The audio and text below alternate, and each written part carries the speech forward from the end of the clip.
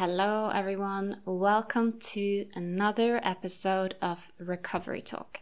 So today I want to talk about something called safety behaviors, what it is, how it often manifests, and what it means for your recovery.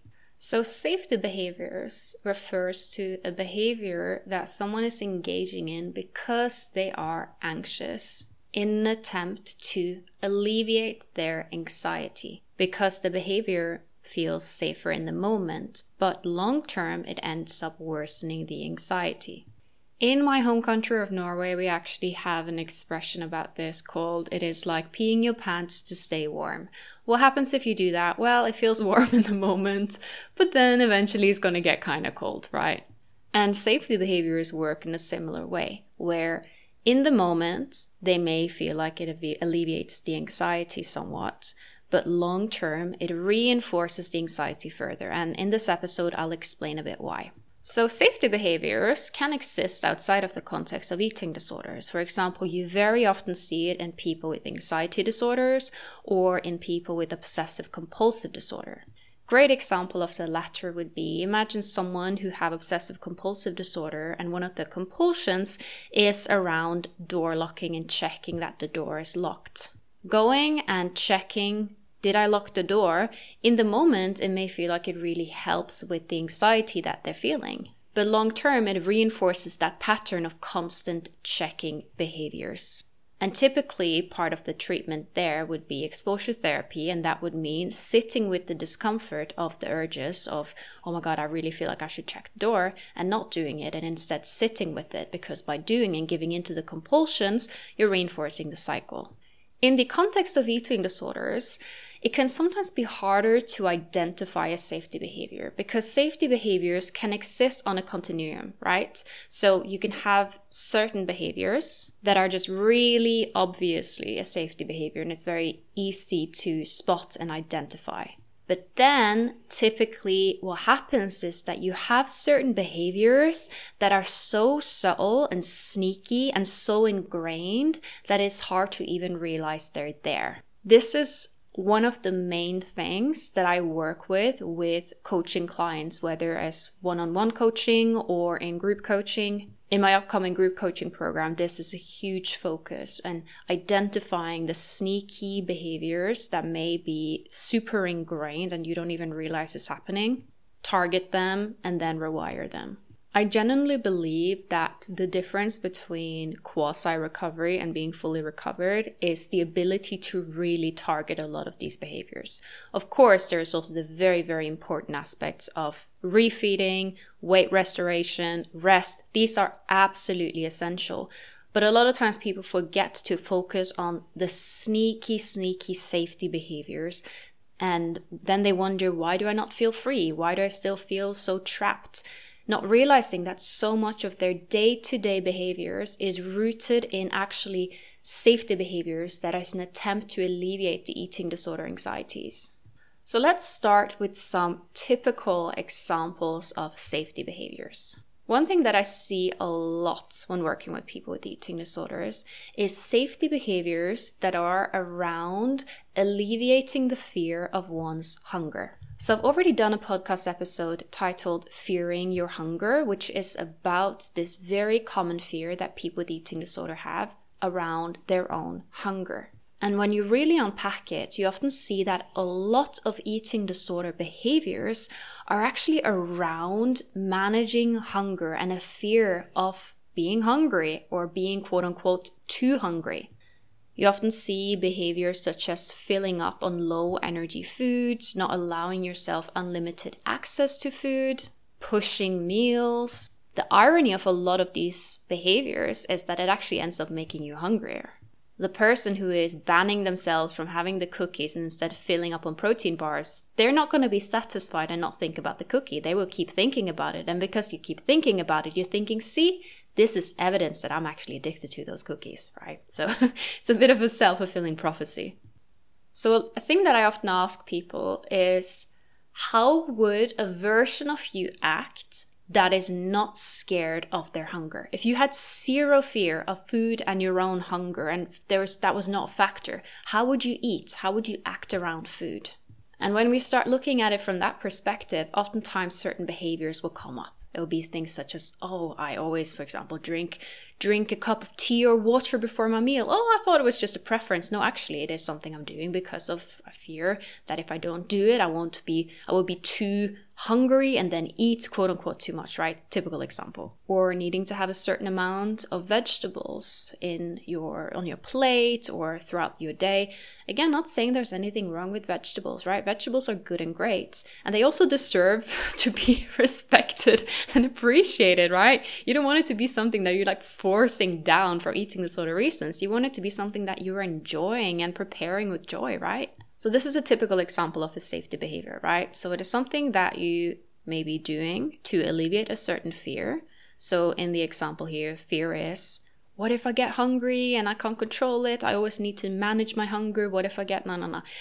And then you see that what actually happens here is that, first of all, this behavior just make you hungry. That's the paradox of it. But also what it does is that it is reinforcing the idea that your fear is something to be scared of.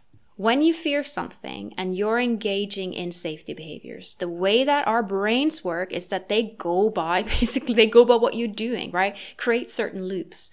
So every time that you're engaging in a safety behavior in an attempt to alleviate fear and anxiety and all of these things, you're actually making it worse long term.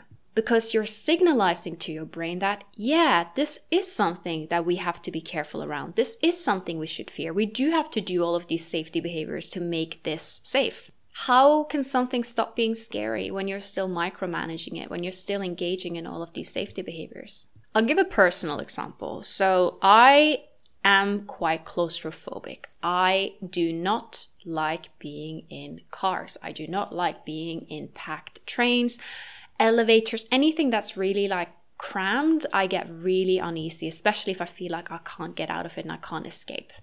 So this is something I'm a lot better with now, but I noticed in the past that if I knew that I had a car ride coming up, I would start engaging in a certain set of behaviors in an attempt to alleviate my anxiety beforehand. And a lot of these behaviors were around trying to control the situation. So for example, if I knew that I was going to drive from A to B, when I say drive, I mean being a passenger because I don't have a driver's license yet, but Anyways, if I knew I was going to drive from A to B, what I would do is I would look up the map and check out the road, seeing what is the travel time going to be at this hour, what is the travel time at a different hour, where will the routes take us.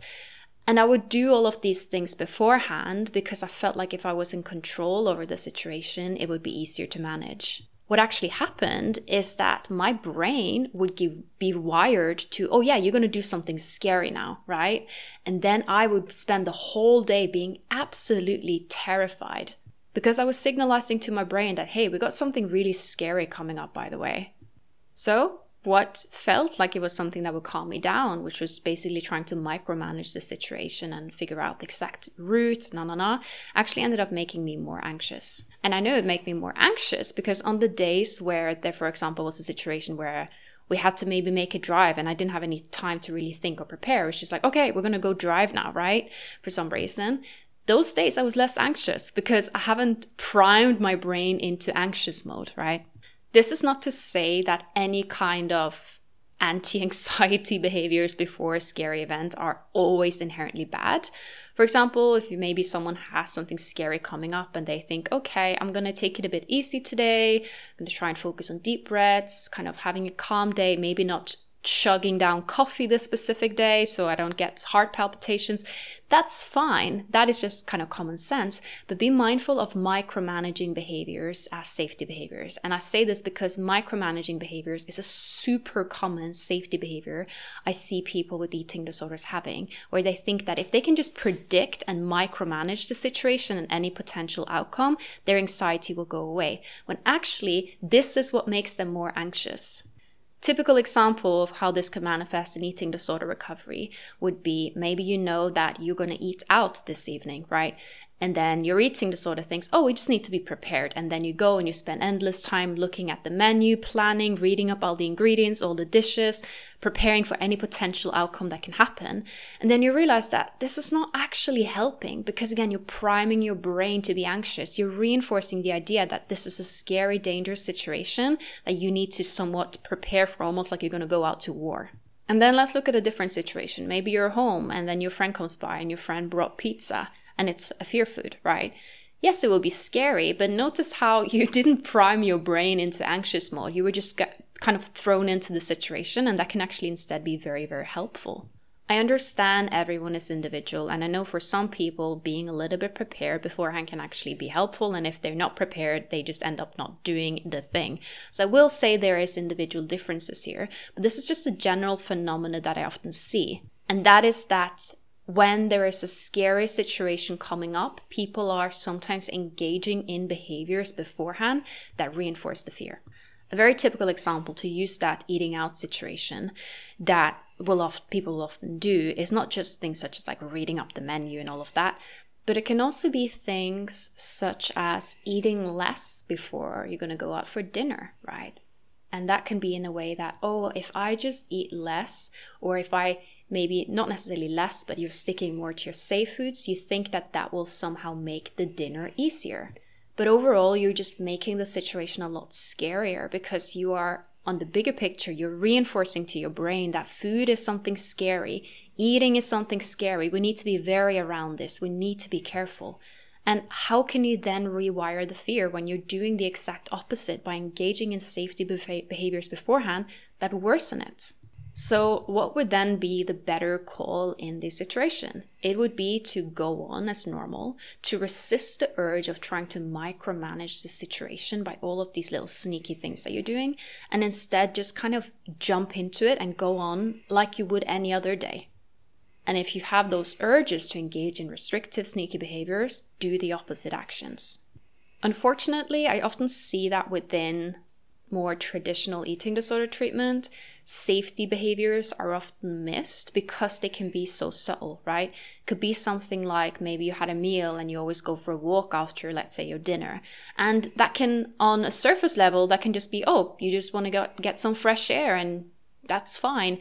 But then you see that underlying is actually that you feel a lot of guilt for the dinner, and you feel like that walk becomes a way to alleviate that guilt. But of course, what happens long term is that you're signalizing to your brain that eating is a shameful behavior and you must compensate after. And this is why it's so important to be honest with yourself by your intentions. So for example, like I said, with eating out, there are cases where looking at up the menu beforehand can be fine. Maybe you're someone who have a severe nut allergy and you just want to make sure that there is something you can eat at the restaurant. But it is the intention behind the behavior that matters here. And how do you feel if you don't engage in X or Y behavior? This is another very good indicator to figuring out if it is you or the eating disorder. That walk, for example, if you don't go for that walk, do you feel anxious or guilty or stressed? This is such an important point, and in regards to a movement, this is something I recently discussed with fellow coach Louisa, where we did an episode, it would be a few episodes ago, about compulsive movement and eating disorders. And I wrote an article on this over at Substack, letsrecover.substack.com, the other day, called The Mental Benefits of Healing Your Relationship with Movement. And there I was saying that it is the intention that matters, right? So many times people get so hung up in whether or not something is physically harmful, which it can be, but in some cases it may not be. But this does not mean that you shouldn't focus on it. Like, there's no physical harm in looking up the menu before you're going to a restaurant. But mentally, does it reinforce the eating disorder or does it reinforce your healthy self? So then inadvertently, it can have physical negative effects. Sometimes it can be hard to identify if something is a safety behavior or if something is just a reasonable support behavior. And sometimes these can overlap. Sometimes one can be a support behavior in the beginning and then become a safety behavior. So it is a little bit hard sometimes to differentiate, but I'll try and explain a little bit. Support behavior is something that you're doing that actually helps and supports you to do the thing that you're scared of. It is not necessarily something you're 100% dependent on. It is just something that gives you that little boost, right? So for example, maybe you have something coming up that you're quite scared about, so you drop an email to your coach just for some reassurance. This can become a support behavior, but it can also develop into a safety behavior if you develop a pattern that you can only do something if you've gotten reassurance from your coach beforehand.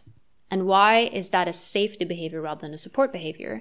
Well, it's a safety behavior if it actually does not necessarily bring you forward in terms of your recovery and independence. A support behavior is like a springboard, right? It's something that you do and it actually leads you forward towards independence, autonomy, and recovery. Whilst a safety behavior is something that kind of keeps you just going in circles. It is something where the more you do of the safety behavior, the more you want to do of it. So the whole point is that a safety behavior is something that is not productive. It's something that long-term creates more damage, whilst a support behavior is something that actually helps. It is not something that damages you. But I do understand and acknowledge the line can be a bit blurred and it can sometimes be a bit hard to know which is which. And sometimes maybe in, for example, earlier recovery, someone need more, maybe for example, they need their parent to take a very involved role and really push in terms of the meal. But then there comes to a point in recovery where they know that this behavior is no longer really needed or really productive, and hanging on to it will instead become a safety behavior where you're taking away your own autonomy, where you're thinking, oh, I will only finish my meal if my parent is encouraging me or is there to support me doing so. So behaviors can evolve. Our needs can evolve. Perhaps there was a point in your early recovery where looking up the menu was the only way that you would actually go out to eat. But now you know that you're just doing that behavior because it feels nice and comfortable rather than this is something you absolutely need. So be mindful of this as well.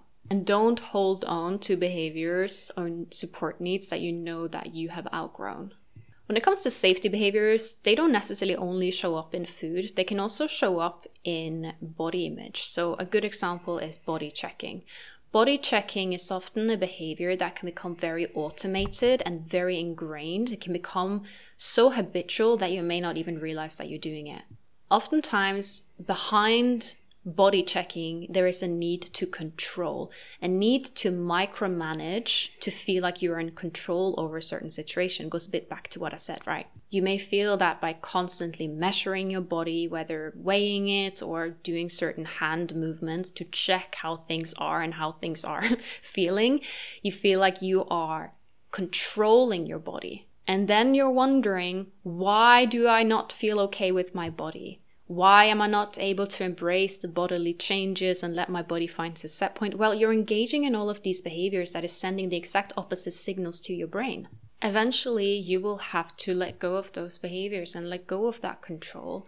And only that can really signalize to your body that, okay, this is not something we're focusing and worrying about anymore. The more time and energy you are giving something, the more your brain will register that this is our priority. This is what we're focusing on. That's just how our brains work. So this is why it's so important to have that self-awareness and to be very, very mindful of how this shows up in terms of your behaviors. You can't necessarily always control your thoughts. Yes, you can catch yourself when you're going in an overthinking loop and be like, okay, I'm not going to go there. I'm going to focus on something else now. But a lot of times, trying to directly control your own thoughts and feelings is just going to end up you beating yourself up for thinking or feeling a certain way.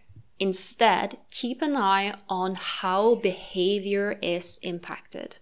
Okay, you have all of these thoughts about your body and you hate your body and you're scared of weight gain and no. Okay, fine. But how does this show up in terms of your behavior? Focus on what you actually can control, and your behavior is something that you have more control over than you often like to believe. I know this is difficult, especially when it is things that you're doing that are so ingrained that you don't even realize that you're doing them. And this is where, having some form of support is very, very helpful. Working with someone can help you identify it. But chances are that even today, you probably can immediately think of a few things that you know that you're doing that are safety behaviors from listening to this episode. And I want to encourage you to try and really take this into consideration. What does these behaviors lead you towards? Like, what is the long-term outcome of constantly engaging in these behaviors? Will it really help the fear, the underlying fear, or will it just strengthen it? And how can you instead implement opposite actions? If you didn't have this underlying fear, how would you act? around your body, around food, around movement, and then act more in alignment with that. We become who we repeatedly act like. So if you are repeatedly acting like someone who is terrified of weight gain through your actions, then of course that fear is just going to be reinforced. But if you are acting as if you are not scared of certain foods, you are not scared of weight gain. I'm not saying you necessarily have to feel this way. I'm saying if you acted as if, then chances are you would actually notice that you have less of those fears, right? That is the paradox of it. Yes, this is a little bit like fake it till you make it. And don't get me wrong, I'm not saying you should not be authentic or open to the fact that, yeah, these things are hard. I am more talking in terms of your actions. And I know that for a lot of people, this can be a very helpful reframe, right? It could be something like, okay, yeah, I am really scared to go out and eat with my friends, but I'm going to do it because I want to be the type of person that is able to do that and enjoy it. And maybe I won't enjoy it now because I'll be so terrified that the whole dinner would just be about getting through it. But I know that I will have to do it scared multiple times before I can do it calm. Or maybe you're even able to find some enjoyment within all the fear, right? We do know excitement and anxiety, they are very similar in the body. Act in alignment with the version of yourself you want to move towards. Once you're doing that, your life will go a lot easier. Not just in the arena of eating disorder recovery, but in so many other arenas as well. And when I say this, I'm of course referring to your true self, right? I'm not referring to the version of yourself that your eating disorder wants you to be. If you check out the episode I did last week, I was talking a bit about how an eating disorder can affect how you feel about the world, about yourself, and how about other people. The episode is called How an Eating Disorder Impacts Mood and Emotions. So do check that out if you're a bit confused, like, oh yeah, but I want the future version of myself to be super skinny. So that means I should engage in eating disorder behaviors, right? Chances are that's not really your true self talking. Safety behaviors may make you feel better in the moment, but long term, they are just reinforcing the anxiety. Instead of engaging in a safety behavior, sit with the discomfort. This is so important for recovery. You can't recover and just avoid all discomfort. That's not going to happen. That's not really recovery. Instead, you're going to have to accept that, yeah, there will be anxiety, fear, guilt, doubt, all of these things. And that's okay. It is not a sign that you're doing something wrong. It's a sign that you're doing something right. So whatever it is that you're avoiding and fearing, do the thing. Okay, guys, I hope you enjoyed this week's episode. If you are enjoying this podcast, feel free to leave a rating and also share with a friend or share with someone who maybe need to hear this right now. For more articles and bonus podcast episodes, head over to letsrecover.substack.com. And you can also check out my website, letsrecover.co.uk, for coaching, group coaching, one-on-one coaching. I do currently have a waitlist for coaching, and my waitlist is closed, but I am doing group coaching. So if you're interested in that, you can join in. We are starting in 2 weeks. And you can also give me a follow on Instagram at Amalie Lee or at letsrecover.co.uk. Have an amazing day and week ahead, guys.